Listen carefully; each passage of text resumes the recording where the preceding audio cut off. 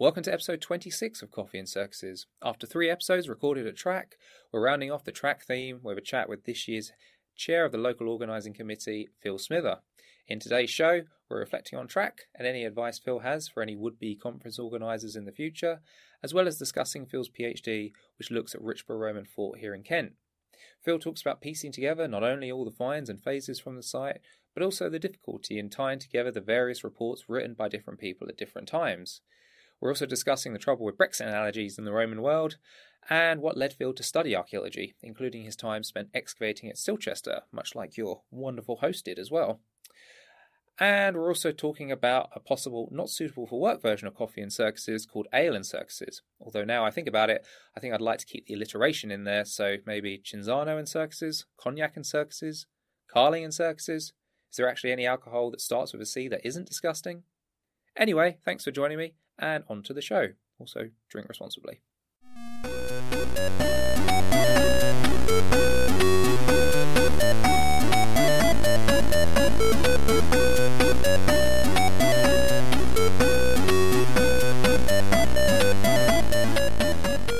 Place to start really would be Track. So Track was now a week and a half ago, 2 weeks ago. I actually can't remember. 2.5 weeks ago. Yeah, 2.5 weeks ago. 2.5 weeks ago. Yeah. Just recovering from it. Yeah. Took the week off afterwards. Ended up really needing that. See, I just went straight back into marking afterwards. I took a day, and then I just need to get my marking done.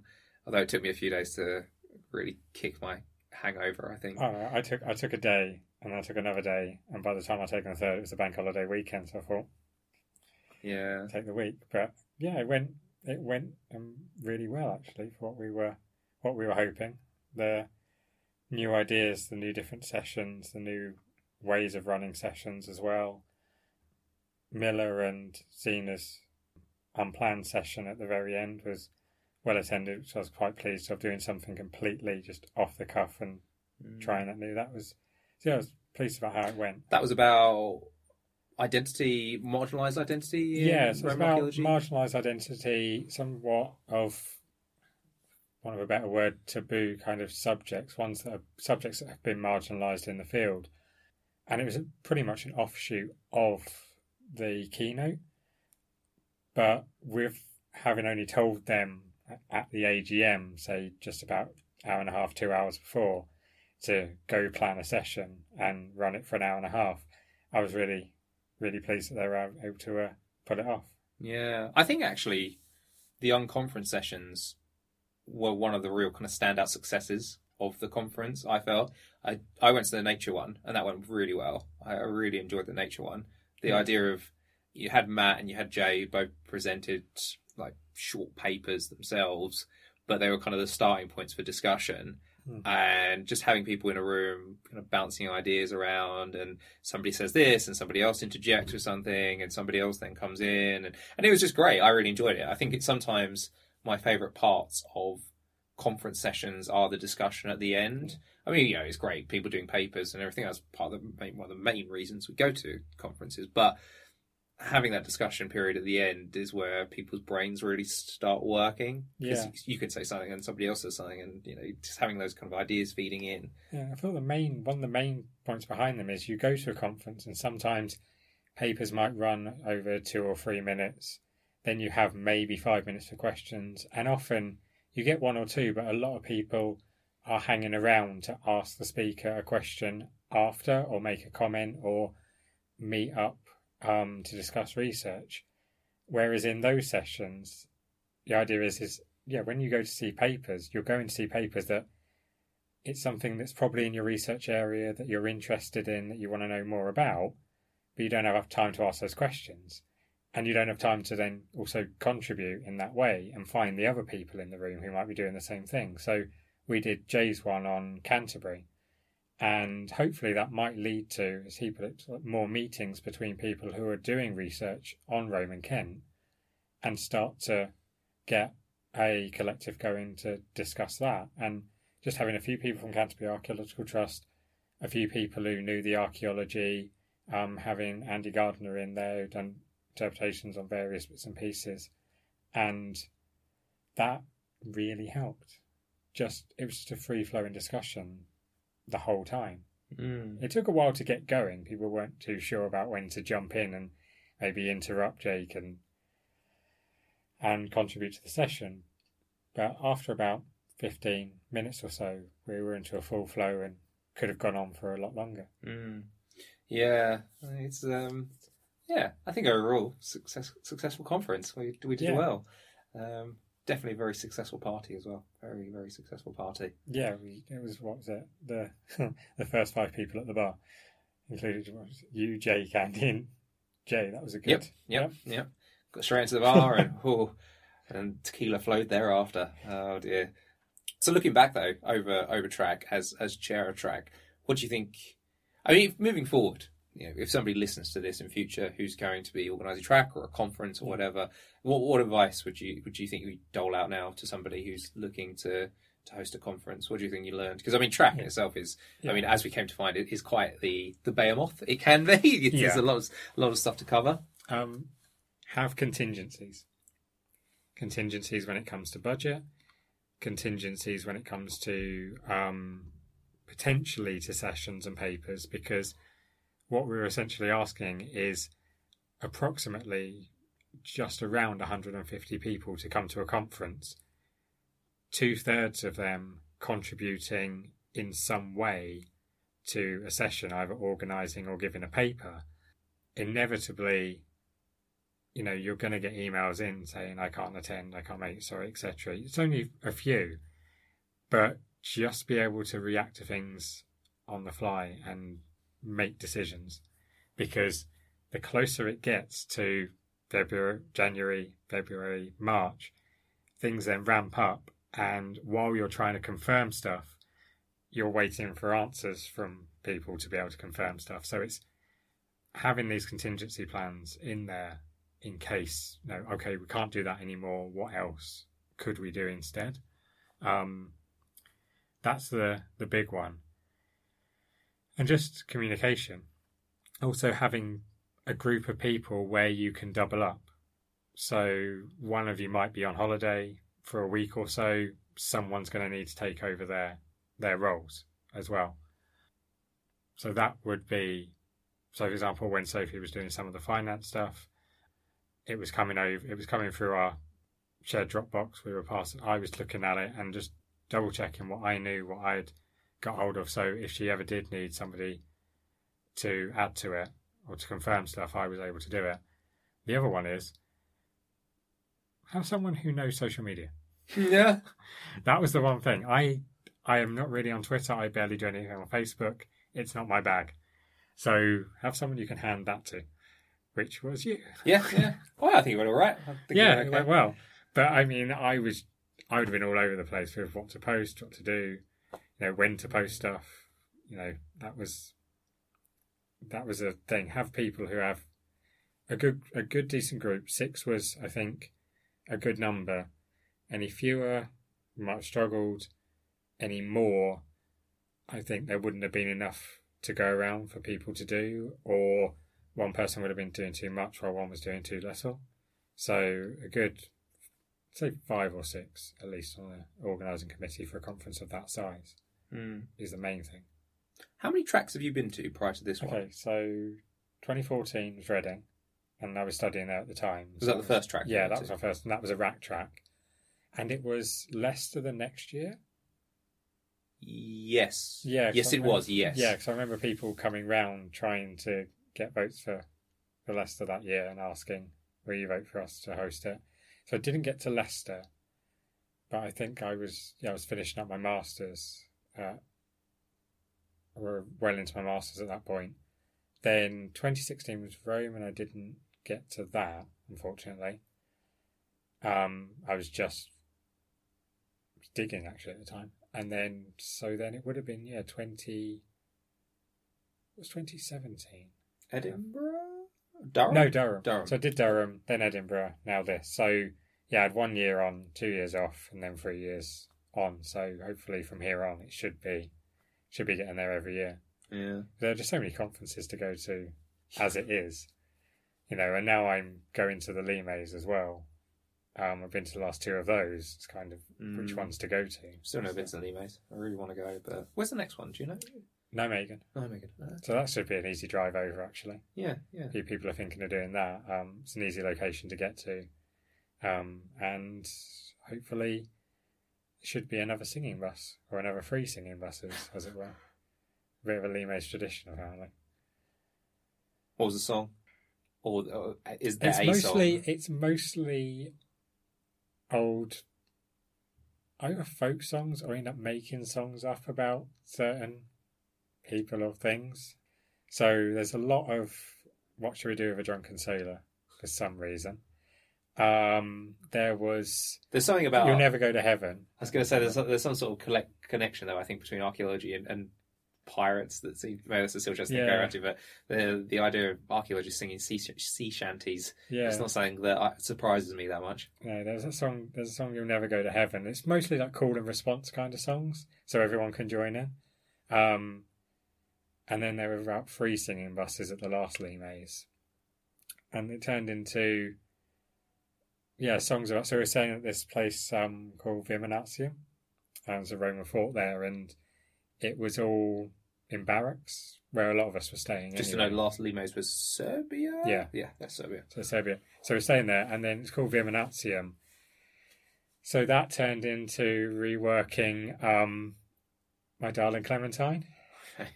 So we were singing that on the bus all the way back from all of the trips. So it was a lot of singing because they do trips every other day. You're going to give us a rendition now? Not in real life.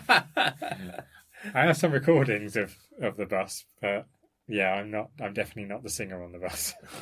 I'm one of them, but it's in a crowd. It gets lost, which is quite useful. So is the thing with the podcast. Whenever I ask people about stuff like that, like Jay refused to do his Matthew McConaughey. Oh, right. Asked Jay to do his Matthew McConaughey impression. And if you ever mention Matthew McConaughey around Jay, split second later he'll start doing it. When we're on the podcast, just point blank refused to do it.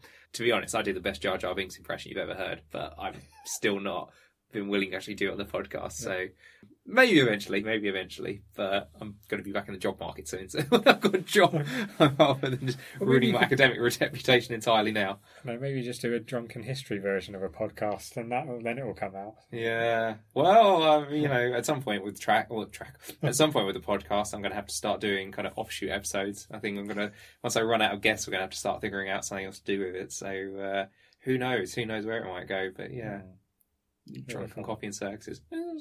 Got a career name from Coffee and Circuses to Ale and Circuses. Not a bad idea, actually. But anyway, we're kind of drifting off topic now. Yeah. So you're going in now into your last year of PhD. Yeah. Writing up year of PhD. Yeah, so I'm just about coming up halfway through that. Yeah. Yeah.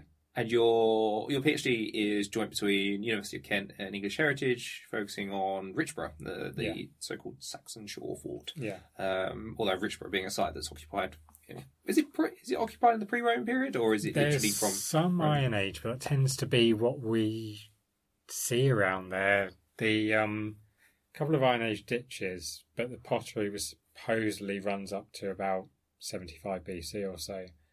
And there are various other ditched enclosures around the area that could have been left around that time, even maybe slightly later with the Caesarean expeditions over here. And that's when that area could have changed up. But the way I like to talk about Richborough, the way I introduce it to people who haven't been or heard of it, is it top and tails Roman Britain.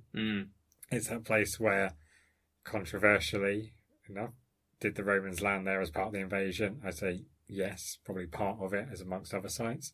But then, most likely, once the island's told you're on your own, we're off. That's when Richborough's like one of the last places, especially in Kent and on the coast, to see that transition. So your PhD though is looking at Richborough throughout the Roman period, correct? Yeah. Although a lot of what you do focuses more on the later period. Yeah, I think originally the premise of the PhD was to look at the military occupation at Richborough. So they picked out what they considered objects that I could look at in relation to that, which pretty much included, it was military objects and tools. And put military objects in air quotes. That's whatever you find on a military site, really. But then that quickly expanded. So once I saw the collection and saw what was in there, I started to think, what could I include? What should I exclude? And it was really a big sorting task at the very beginning. That's now thankfully ended. So when I say sorting task, for example, the original notebooks are called about 5,556 small finds, as far as I can remember.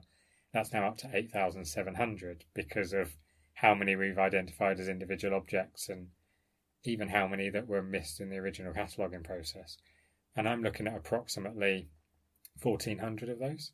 So it's a tiny amount, really, compared to the whole collection and then all of the glass, the pottery, and the various other bits and pieces from the site and the masonry that we've got as well.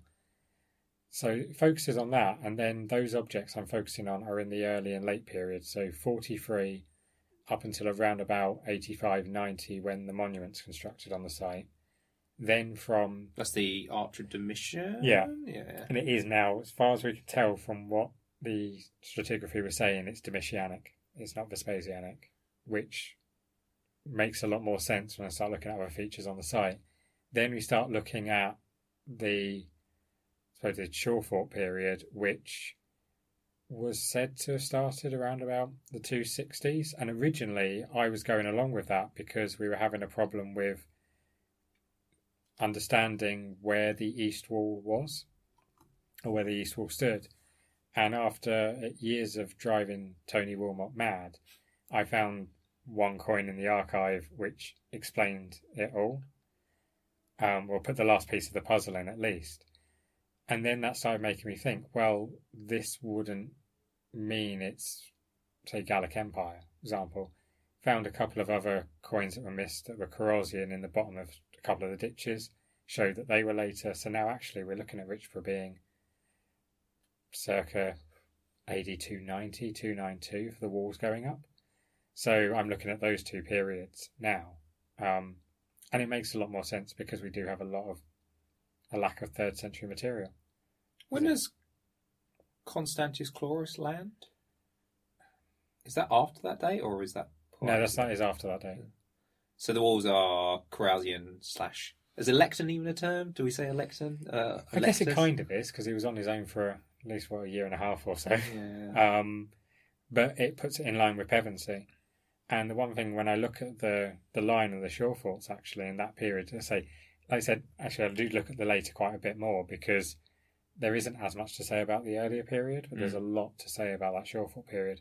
It puts it in line with the dates they got from the Dendro and from the coin from Pevensey. And presuming that coin, and that doesn't show a reconstruction of part of it or a mending of part of it, then Richborough kind of plugs a gap between Reculver and Dover, and Pevensey plugs a gap between Porchester and Lymm. It's almost adding to what is there. But it does look like, if it is some sort of system, it's gradual over that period, and it looks to be Corosian. So, but as we were saying in the Canterbury, going back to track actually, in the Canterbury session, this came up as a point, and I think it was Andy made the point that these walls are going up, especially even around towns at that period. Does it really matter who's putting them up? Is it showing that there is just this air of fear around that time, around the 260s, 70s, 80s, into the 290s, which is part of this? Does it matter if it's Gallic Empire, if it's Carausius, it's usurpers in general over that time? Does it work, though, to make an analogy there between a fort and a town for walls? Because with towns, walls are a status symbol, so there's nothing necessarily inherent about a town constructing walls that's about fear. Whereas if you've got a fort that's got walls they're putting up, then there seems to be more of a kind of practical aspect to that. Yeah, I mean, it depends. Both arguments have been made either way before. People see walls as either status and or defensive. It's a difficult one to make the analogy there, but I guess seeing some of them are going up at similar times. Whether the analogy is right, it's probably the same sort of people building them for whatever reason. We just don't really know what was actually going on at that point. And, people try to also tie these things to the historical events that are recorded. And to say Korosis was around from 285, you can't just say, all the shore forts appeared in 285, because that's just not the case. So it's a difficult one which was a difficult one to figure out. The shore forts at that time were a difficult one to figure out. What I'm mostly interested in is what happens after that, because then you've got these whacking great forts on the coast, which are now not being used by the people who built them, but are being occupied. And then what the reasons there is, who's occupying them after that, and who's occupying them as we get into the 5th century. So I'm more interested in that side of it rather than working out, what's the reason. That's probably lost to history, really. It's mostly, from what you said previously, mostly civilian then, it seems to become? As in, there's less of a apparent, what might I say, military identity from the assemblage? Is that a good way of putting it? From the late assemblage, so I'll give one example where we've got these big pebble patches on the site, and it was pointed out by Barry Cunliffe in the last report that there was gaps for strip buildings between them, and there were halves around there. There were clearly buildings in that area, and now found a couple of others in other areas of the fort, which shows the same thing. But the last occupation layers are heavily domestic. It's spoons, hairpins, other personal adornment, spindle whorls, that kind of thing. Maybe a couple of military bits, but they're just odd fittings. So in the very last layers, it's looking like it's switched to this early 5th century civilian occupation. Whether it's those who stayed behind, whether it's new people moving in, some might have decided to go across the channel, some might have decided to stay. It's unclear what that is exactly, but it shows a continuation in occupation into the 5th century. And if we are to believe things like the Anglo-Saxon Chronicles and the raids that happen, especially the ones recorded at Pevensey, if you're going to raid somewhere, there's someone and something worth raiding.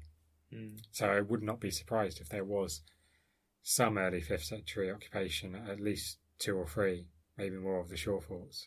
A lot of them don't necessarily show it, but that's the interpretation of the coin evidence. Now, it could be that there's an occupation going on there, but the sites just aren't adding coins after 370. Whereas Richborough has coins, but it has 22,000 of the things. So there's a bit of a discrepancy in the way it's interpreted. I wouldn't be surprised if there was occupation through into the 5th century, all of them. Is there an argument to be made that somewhere like Richborough perhaps is better connected with what is going on in northern Gaul than it would be with, say, what's going on Hadrian's Wall? Would that be too much of a jump? Or? No, hugely. I mean, there's still quite a lot of interconnectivity that goes on, even into the post-Roman period. I mean, I'm trying to get a hold of a translation of it at the moment, and the only place I've found that around here that seems to have a translation is the British Library. The life of Germanus of Auxerre, who comes across from Gaul in the 5th century, hangs around for a bit and then goes back, and then comes back briefly and then goes back again. But he comes over and he leads like a group against the Picts and the Saxons, I think it is. But it just sounds like a very interesting document. But that's happening during the 5th century. But it clearly demonstrates that there is still very much a link between Britain and the mainland of people going backwards and forwards. Yeah. So, I mean, would you think Richborough as a shore fort on the coast is going to have more of a connection with what is going on across the channel than it would do with the other end of Britain? Well, most likely, because, I mean, think about the 5th century and you get, probably local cultures bring up various different groups who have different identities, and then also probably reform and renew different identities in different regions of Britain. Richborough probably isn't then connected up to Hadrian's Wall as much as it would have been in the 100, 200, and 300 years prior, where you've got, central Roman troops going up and down the country and being, forts being, what's the word I'm looking for? Manned? Yeah, manned garrisons by, just changing where units are. When it comes to that 5th century, I just don't see the same activity happening on Hadrian's Wall.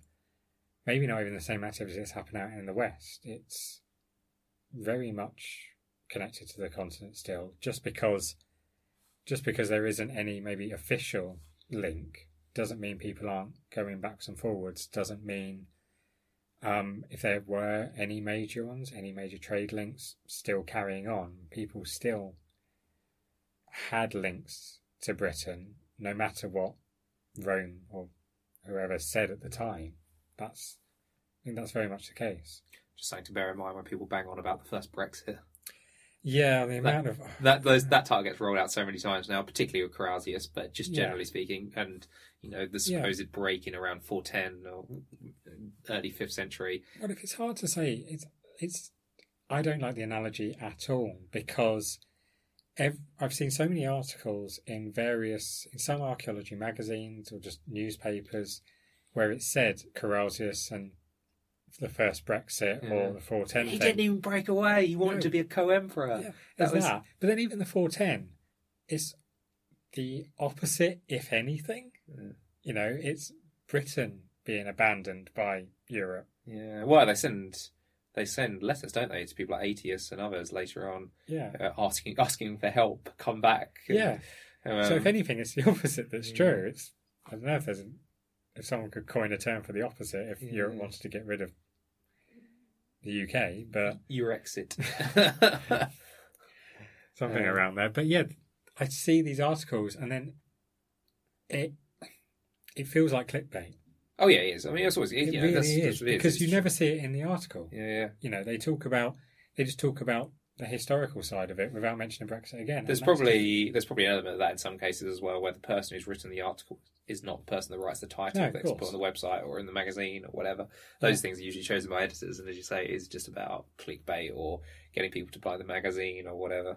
Yeah, so none of those analogies work. I mean, one of the analogies I do like, and again, analogies can only go so far. So one I have talked about is almost like Second World War, make, do, amend. There's a lot of recycling going on at Richborough, melting down old objects, reforming them from old broken ones. And they are probably very much cut off from the mainland, and because of the troubles that are going on in the empire at that time, and could possibly be seen as the breadbasket of the West. They're supplying those armies that are trying to fight off all the revolts that are happening, all the incomers to the empire, and it's a troubled time. So you would expect less supply to be happening. I mean, one of my favourites is it's a couple of buckles, probably horse buckles, horse tack buckles, that kind of thing, which have been made from bracelets. You can just see the bracelet has just been bent, a pin put through, the ends looped over. See that level they're going to create something new or to fix a problem they've got, shows some sort of supply issue.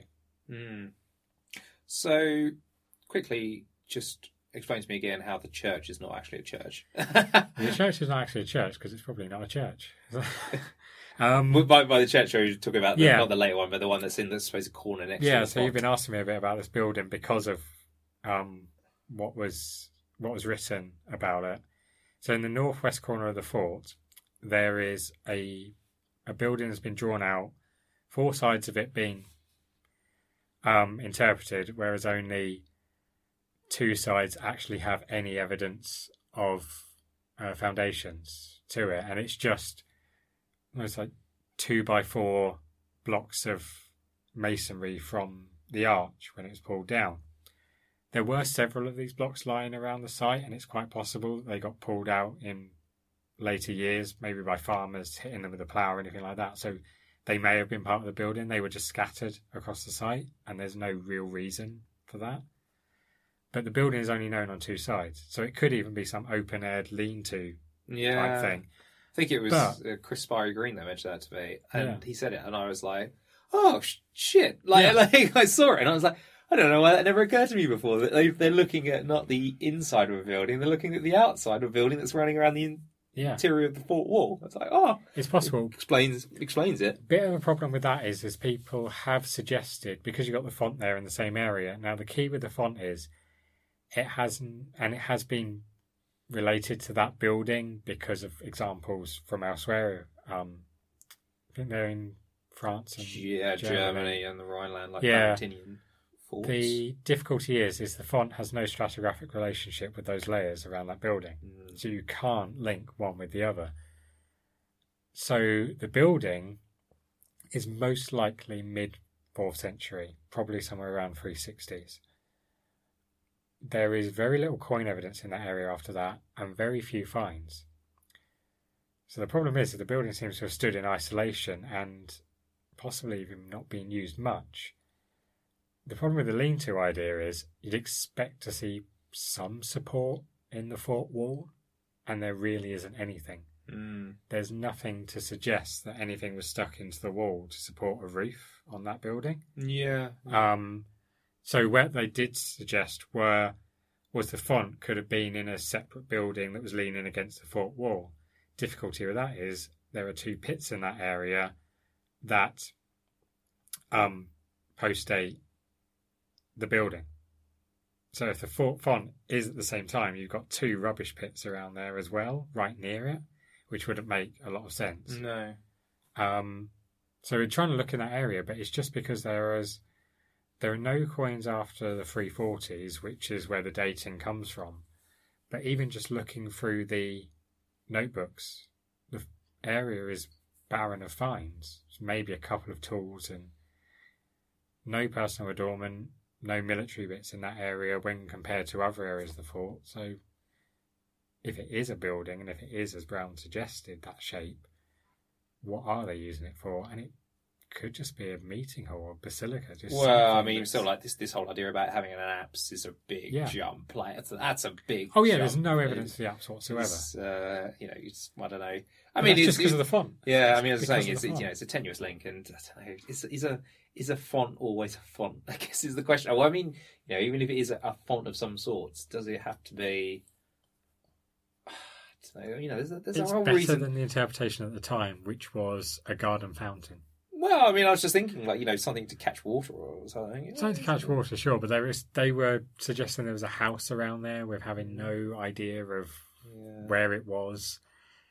Yeah, the original excavation notes often suggest things that just seem a bit Is that all strange. Bush Fox? Yeah, it's all the notes there, but a lot of the problem is that anything after 1931, I mean, he was visiting Colchester and visiting the excavations there and had an accident where one of the trenches fell in on him.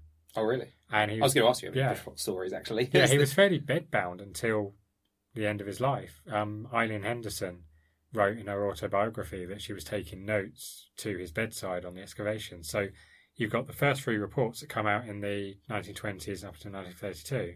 The 4th report is 1949. The last one is 1968, well after his death. And it seemed to be something that was there, needed writing up. I've even looked through some of the old correspondence to, what's his name? Oh, the guy who used to work, he did Ministry of Works at the time, and Dunning. He was trying to find who was going to write it up, and Eileen Henderson was due to in the 1950s, and for whatever reason that didn't happen. So it took a long time for these to come out. So eventually you've got people, like in many cases, writing these reports that weren't there at the time and trying to make head and tails of them. So it's really difficult to get your head around the later excavations, which is frustrating because they're the better excavations. They really are the better ones. It's funny how archaeology is like a big jigsaw that you have to put back together, and that's when it comes out of the ground. But then you have that added layer of dealing with essentially what are, in some respects, still... I don't know if you would class them as being antiquarians, but they're still not a million miles away, right? No, they were... It's still that kind of transitionary period towards archaeology as we kind of know it nowadays. Yeah, I mean... that's right, some similar sort of times like the Wheelers and people like that around. Yeah. I mean, at the time, is when the early Colchester excavations were going on. it wasn't long after the Corbridge ones as well, or if not some of it at the same time. And not for using it as an insulting term, but they were wall chasing at one point because they saw what they saw in the aerial photography and went straight for those areas. The first areas they excavated is where they could see the masonry structures. It's only until you get to the 1930s or so that they actually start to excavate even some of the upper layers. So the first winter, 1924-25, second winter even, they do a big sweep across the site and take out the top 3 feet over probably just over 50% of the site. And all of that contained archaeology. Even if it was just destruction layers of some of the buildings that have been around, it contained archaeology. So all we get is in the report says this object was found in the topsoil, black earth, top stuff, top layer, just various different permutations of this was found in this 3 feet that we whipped out. And then later on, they start to excavate some parts of that and actually record well where it is. But the biggest problem I found of it is inconsistency. I mean, you'll find that on any excavation at any time, really. But they dug 60 sections before they started to take everything out. So they were digging sections. It was all as you'd expect. And on 3 of those, they record the position of every coin and every piece of pottery. But only on 3 of them. So you can't really use it and extrapolate across the site. That's where it becomes really difficult. So you get this great bit of evidence in one area, and then in another, you might know from the reports or from the actual excavation notes, you might know more about the weather that day than where they found a particular object. Yeah. So that's where it gets quite difficult. Okay. Yeah, it's well recorded. There's a lot of material there. It's just going to need a very big project to put it all together. There is going to be an upcoming, Richborough in particular is going to be having work done in coming years, right? So there's the plans obviously in place for the museum display. So redisplaying that museum because it could really do with that as well.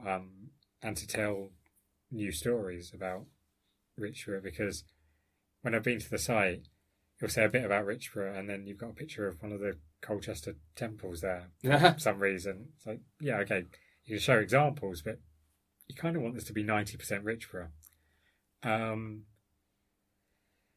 Maybe some other bits and pieces. There's ideas of investigating the amphitheatre as well, because the big problem with the site is the bit that was excavated was inside the walls, with some of it done outside. There are fields of geophysics that shows that where the port town was. But that would need a lot of investigation, and we don't even have a proper date for the amphitheatre either. So that could shed a lot of light on what it's built over. Did it come after the port town? Did it just take out part of the port town and add to it? There's a lot that could be investigated. So to say Richborough, say I'm studying Richborough, I'm studying that bit of Richborough within the walls, and then everything else still needs looking at. And there's a lot of archaeology out there. It's good because you're going to find stuff. Yeah, you're actually guaranteed you're going to find stuff. And what'll end up happening is inevitably, if they ever manage to excavate those fields, something 2 fields over might end up explaining what's going on inside the walls, or before the walls were there. Be an interesting site for a field school. That's all I'm saying. Yeah. There's years of a project in that. Oh yeah, could be its own Silchester. Which brings me down to where I'm going next in the conversation, which is tell me about how you. Well, starting off, how did you get into archaeology? What led you down this road, which inevitably did take you to Silchester at one point? Yeah, or several points at least. Probably blame my granddad for it, because he used to babysit me when I was probably about 7, 8, 9, and apart from having watched every Jean-Claude Van Damme and Steven Seagal movie by the time I was 9 years old, he used to tell me stories about his childhood and wartime stories and various things. And also show me things like his coin collection, or just bring out random old objects. And I guess that's where I got it from, because actually after that, when I got into secondary school, I was edging towards film and TV production, oddly. I don't know what really led me into that. But then afterwards, I was just sitting alongside the river in Kingston one day and thinking about university, chatting to a friend, and I said about either ancient history and archaeology or film, and I just went with ancient history and archaeology, put in my UCAP application. This was about 4 years after I finished college, so 3 or 4 years after. So the application process was a lot easier. I wasn't rushing around at college worrying, have I got enough points? Have I got the grades trying to finish at work? Yeah, just applied to the regular 5 places, picked Reading. It was just, I went there for an open day, loved the place, and just decided, yeah, this is where I want to study. So yeah, Reading for my undergraduate, Reading for my master's, and then here for the PhD at Kent. Silchester in between. Yeah. Any reminiscences of Silchester you want to mention? There's Silchester stuff. There's not so all to go down. Remember that? We'll save some of those for ALN circuses, I think. Well, actually, Silchester wasn't. For many at Reading, it's their first excavation. Yeah. It wasn't mine. I was due to go for 4 weeks, but then I dropped doing 2 of those because I was a joint honours, so you didn't have to do it. But they recommended it. Oh, right. So, Do you not have to do 2 weeks or something? That's why. There's 4 weeks compulsory if you were straight archaeology. Yeah. But you could do 2 or 4 weeks as a joint honours, but it wasn't compulsory. Oh, okay. I know. I remember doing it. I was joint, but I just went. I didn't. I was just worth doing anyway. Oh, yeah. But yeah, I was in Catalonia for my first excavation with 2 others from Reading. There was a link between the University of Barcelona and the Classics Department at Reading. Through old friends, and yeah, they had a few places open. A few of us went out there, and I stayed out there for about 2.5 weeks or so. Then flew back and practically went straight into Silchester for 2 weeks there. Then the summer afterwards, didn't do Silchester. That was Portugal. I was in for 5 weeks. Then the following summer was one of the trainees, which was quite funny because Amanda, she's an amazingly lovely lady, and God bless her. Yeah, she wanted to include everyone, I guess, and so obviously budgeting for an excavation over things like that. So, and experience-wise as well, if you went in second year, you could. I can't remember what the position was. You had a bit more responsibility, and then you could go on to be a trainee in third year. In your third year there, but I didn't have that, so they made me a junior trainee. So I ended up getting nicknamed Junior for the entire season. So it wasn't a Scottish accent as well when people said it. A few of them did as well. Yeah, so I got a couple of fines trays up here at the fines hut that's where I was working, which said for junior only, and they were usually filled with rubbish and Coke labels. That's where you start going down the route of mainly like points analysis, and that's what kind of led you to PhD now. I'd done a few essays on fines bits and pieces. My tutor was Hella Eckhart, so going to fines made sense for me. It's the thing I learned a lot about, so that's where I went with that. But yeah, Silchester was a fun one. I say, you remember the parties there all the time. Eventually, most of them, there are bits of them. But you remember bits. I was there pretty much at the end. I think during my masters, I just went and kind of hung out for 2 weeks or so, just having a couple of weeks off, and we decided it was either in my last proper season now, that one, to excavate the marquee. So, on the students, Tony doesn't do archaeology anymore, but he opened up a shallow test pit in the marquee, and it's funny how 19, 20 years of parties in there can. Oh wow! Yeah. So it was just there was the confetti horizon. That was my favourite layer of that. Do you know what year that would have been? Has anybody got any ideas? Yeah, unfortunately, there was no coins in there to date it. I'm just trying to think of parties because I only went for 2 years because my last year was spent at, when I was an undergraduate was spent at Le Minge. Right. When they were with Gabor, formerly of the University of Kent as well. Yeah. That was. I think that might have been my second year actually with all the confetti. Yeah, there was a confetti horizon in there. There was various prosecco bottles, and it was that kind of thing. Where we found the most was around the doorways, so people dropping stuff in. So it really fit. Yeah, I've never thought about that. An excavation of the actual campsite area. One of the first talks I went to at Reading was John Crichton talking about geophys at Silchester, and they actually did the camping field. And there were just red dots everywhere in this. The geophys was just distorted so much, but it was all the metal bottle caps. So you couldn't get any readings from the camping field because it was just tent pegs and bottle caps. Yeah, metal tent pegs and bottle caps everywhere. God. Okay, I just remember the fact that mainly, it was the largest excavation in the country at the time, and the fact that you had the vast majority of people there were students as well. I'm not going to go into detail, but the crap that we used to drink because people didn't have the money to like you had like the beer festival and stuff, which was great, but on a kind of more day-to-day basis, more generally, if you didn't go down to the pub, like the stuff that you just drank on a day-to-day basis, or indeed like for some of the parties was just oh my god, took the cheapest crap from like Sainsbury's or Tesco's. Oh yeah, the Sainsbury's trips were great. That was always the fun one. That was. Yeah, God, those parties went on, and then we had the beer festival as well. Which were they doing that when you were there? Yeah.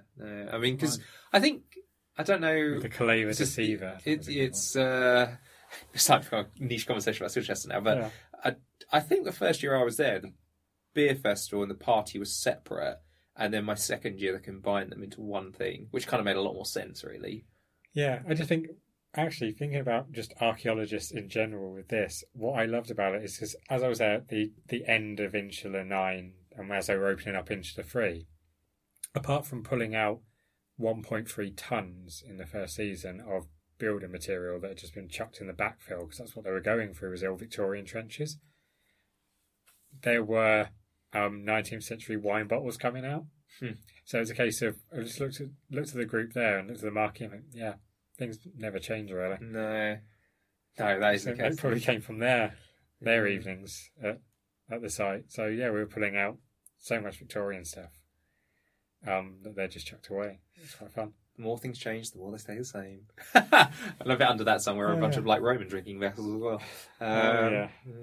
So, but moving towards wrapping up then. So, have you got anything you want to push, advertise, etc.? Nothing I think of at the moment. I mean, come to Richborough. Come to Richborough. Just visit the site anyway because it's a lovely site, and it's not that far away from Sandwich, which is very picturesque as well. And that's actually, shameless plug because they're part funding me. But yeah, this is why I actually love being in Kent because I came down when I was on excavation with OA in 2013 or so, and I took the chance to join English Heritage and visit loads of sites, and then I've done the same. Where are you doing with OA around here? Oxford Archaeology for the. I was Ramsgate. Oh, okay. It's weird how much Oxford Archaeology does work around here. When I worked for them, I came down here to dig in Faversham and then Starry. Yeah, it was a. Yeah, they do come down here a bit actually, but then it was a case of, I joined English Heritage and just took. And if you look at a map of their sites, there's loads around Kent. So yeah, come to Richborough and visit. Dover Castle is amazing as well. Come on the first Friday of each month to Dover, because on the first Friday we open up the stores and a few rooms in the stores to show what's going on in there, like a behind the scenes look. And I've put on a small exhibition that we do alongside that, and that's on recycling at Richborough. Okay. So trying to keep it a bit contemporary as well, contemporary issue that we've got as it is, and that's why I'm also really enjoying studying that, because the amount of modern analogies you can make and thinking about what we do with our own stuff that, we've been recycling for millennia, probably even, hundreds of thousands of years using something for something else. So as now as well, the current climate, recycling is a big issue. And we were talking earlier about people when they talk about the first Brexit and trying to link sometimes the present with the past tenuously, but as you're saying, there's still stuff that we can learn though in regards to recycling, and that's we were talking before at Track as well about how it's better to sell, or it seems to work better. People are more open to people telling them how we can improve things like the environment if you couch it in terms of things that people did in the past, rather than we need to do this in the future. And I guess that's one way of doing it, by demonstrating that recycling was a big thing in the, you could say going from the late to post-Roman to Anglo-Saxon periods. Yeah, and it's also one of these issues that you almost pick up as a child in school when you're making like macaroni pictures or things with bottle caps. You remember being at school and bringing a whole load of toilet rolls to make various bits and pieces. You almost pick it up then, and then it's almost something that, as you get older, become more wasteful. It's a strange. It's very interesting. There's probably a very interesting paper in there. If they do a session next year again at Track, which I imagine they will do, on the environment and issues of recycling in the past and recycling today. Yeah. Because I suppose in some respects that's what we do with archaeology. We dig it out of the ground. It used to be used for something else, and now we stick it in a museum as a object for people to look at, which in itself is a form of recycling, I suppose. Yeah. Except we're kind of adding to it, digging it out of the ground. Yeah. Which, I don't know, there's a bigger issue of where you store stuff eventually when you dig it out of the ground, and that's a whole other... That's interesting, because people say to me, or someone actually said to me recently, I'm surprised, this is a non-archaeologist, they said they were surprised that there's much left to actually dig anymore. And I'm like, finding stuff to dig or stuff to excavate is not the problem. There's still plenty left to excavate. The problem is, where do we put it all when we've got it out of the ground? Nobody has any space anymore. Yeah, and once people have moved into a new store, they're almost thinking about moving out to a bigger one, because they can see 10 years down the line, this is not going to be enough. Yeah. Oh man, getting deep now. There's all kind of conversations shoot after that, but exactly. I think we'll call it there for now, though. But right, well, thanks a lot for doing this. Yeah, thanks. Well, I suppose the other thing, just to quickly note, is it won't come out anytime soon, but one day down the line we'll have the Track 2019, not proceedings, but the Traj journal, the Theoretical Roman Archaeology Journal, will be guest edited by people from Track 2019. So that's something to look out for and see what a year from now, but when the next Track rolls around, should be around. Yeah, it'll be out, and then hopefully we'll see a lot more people at the next Track in Croatia. Yeah, Diocletian's Palace. Woo! So exciting. That's going to be fun. Yeah, I can't wait for that. Right, thank you very much. Cheers.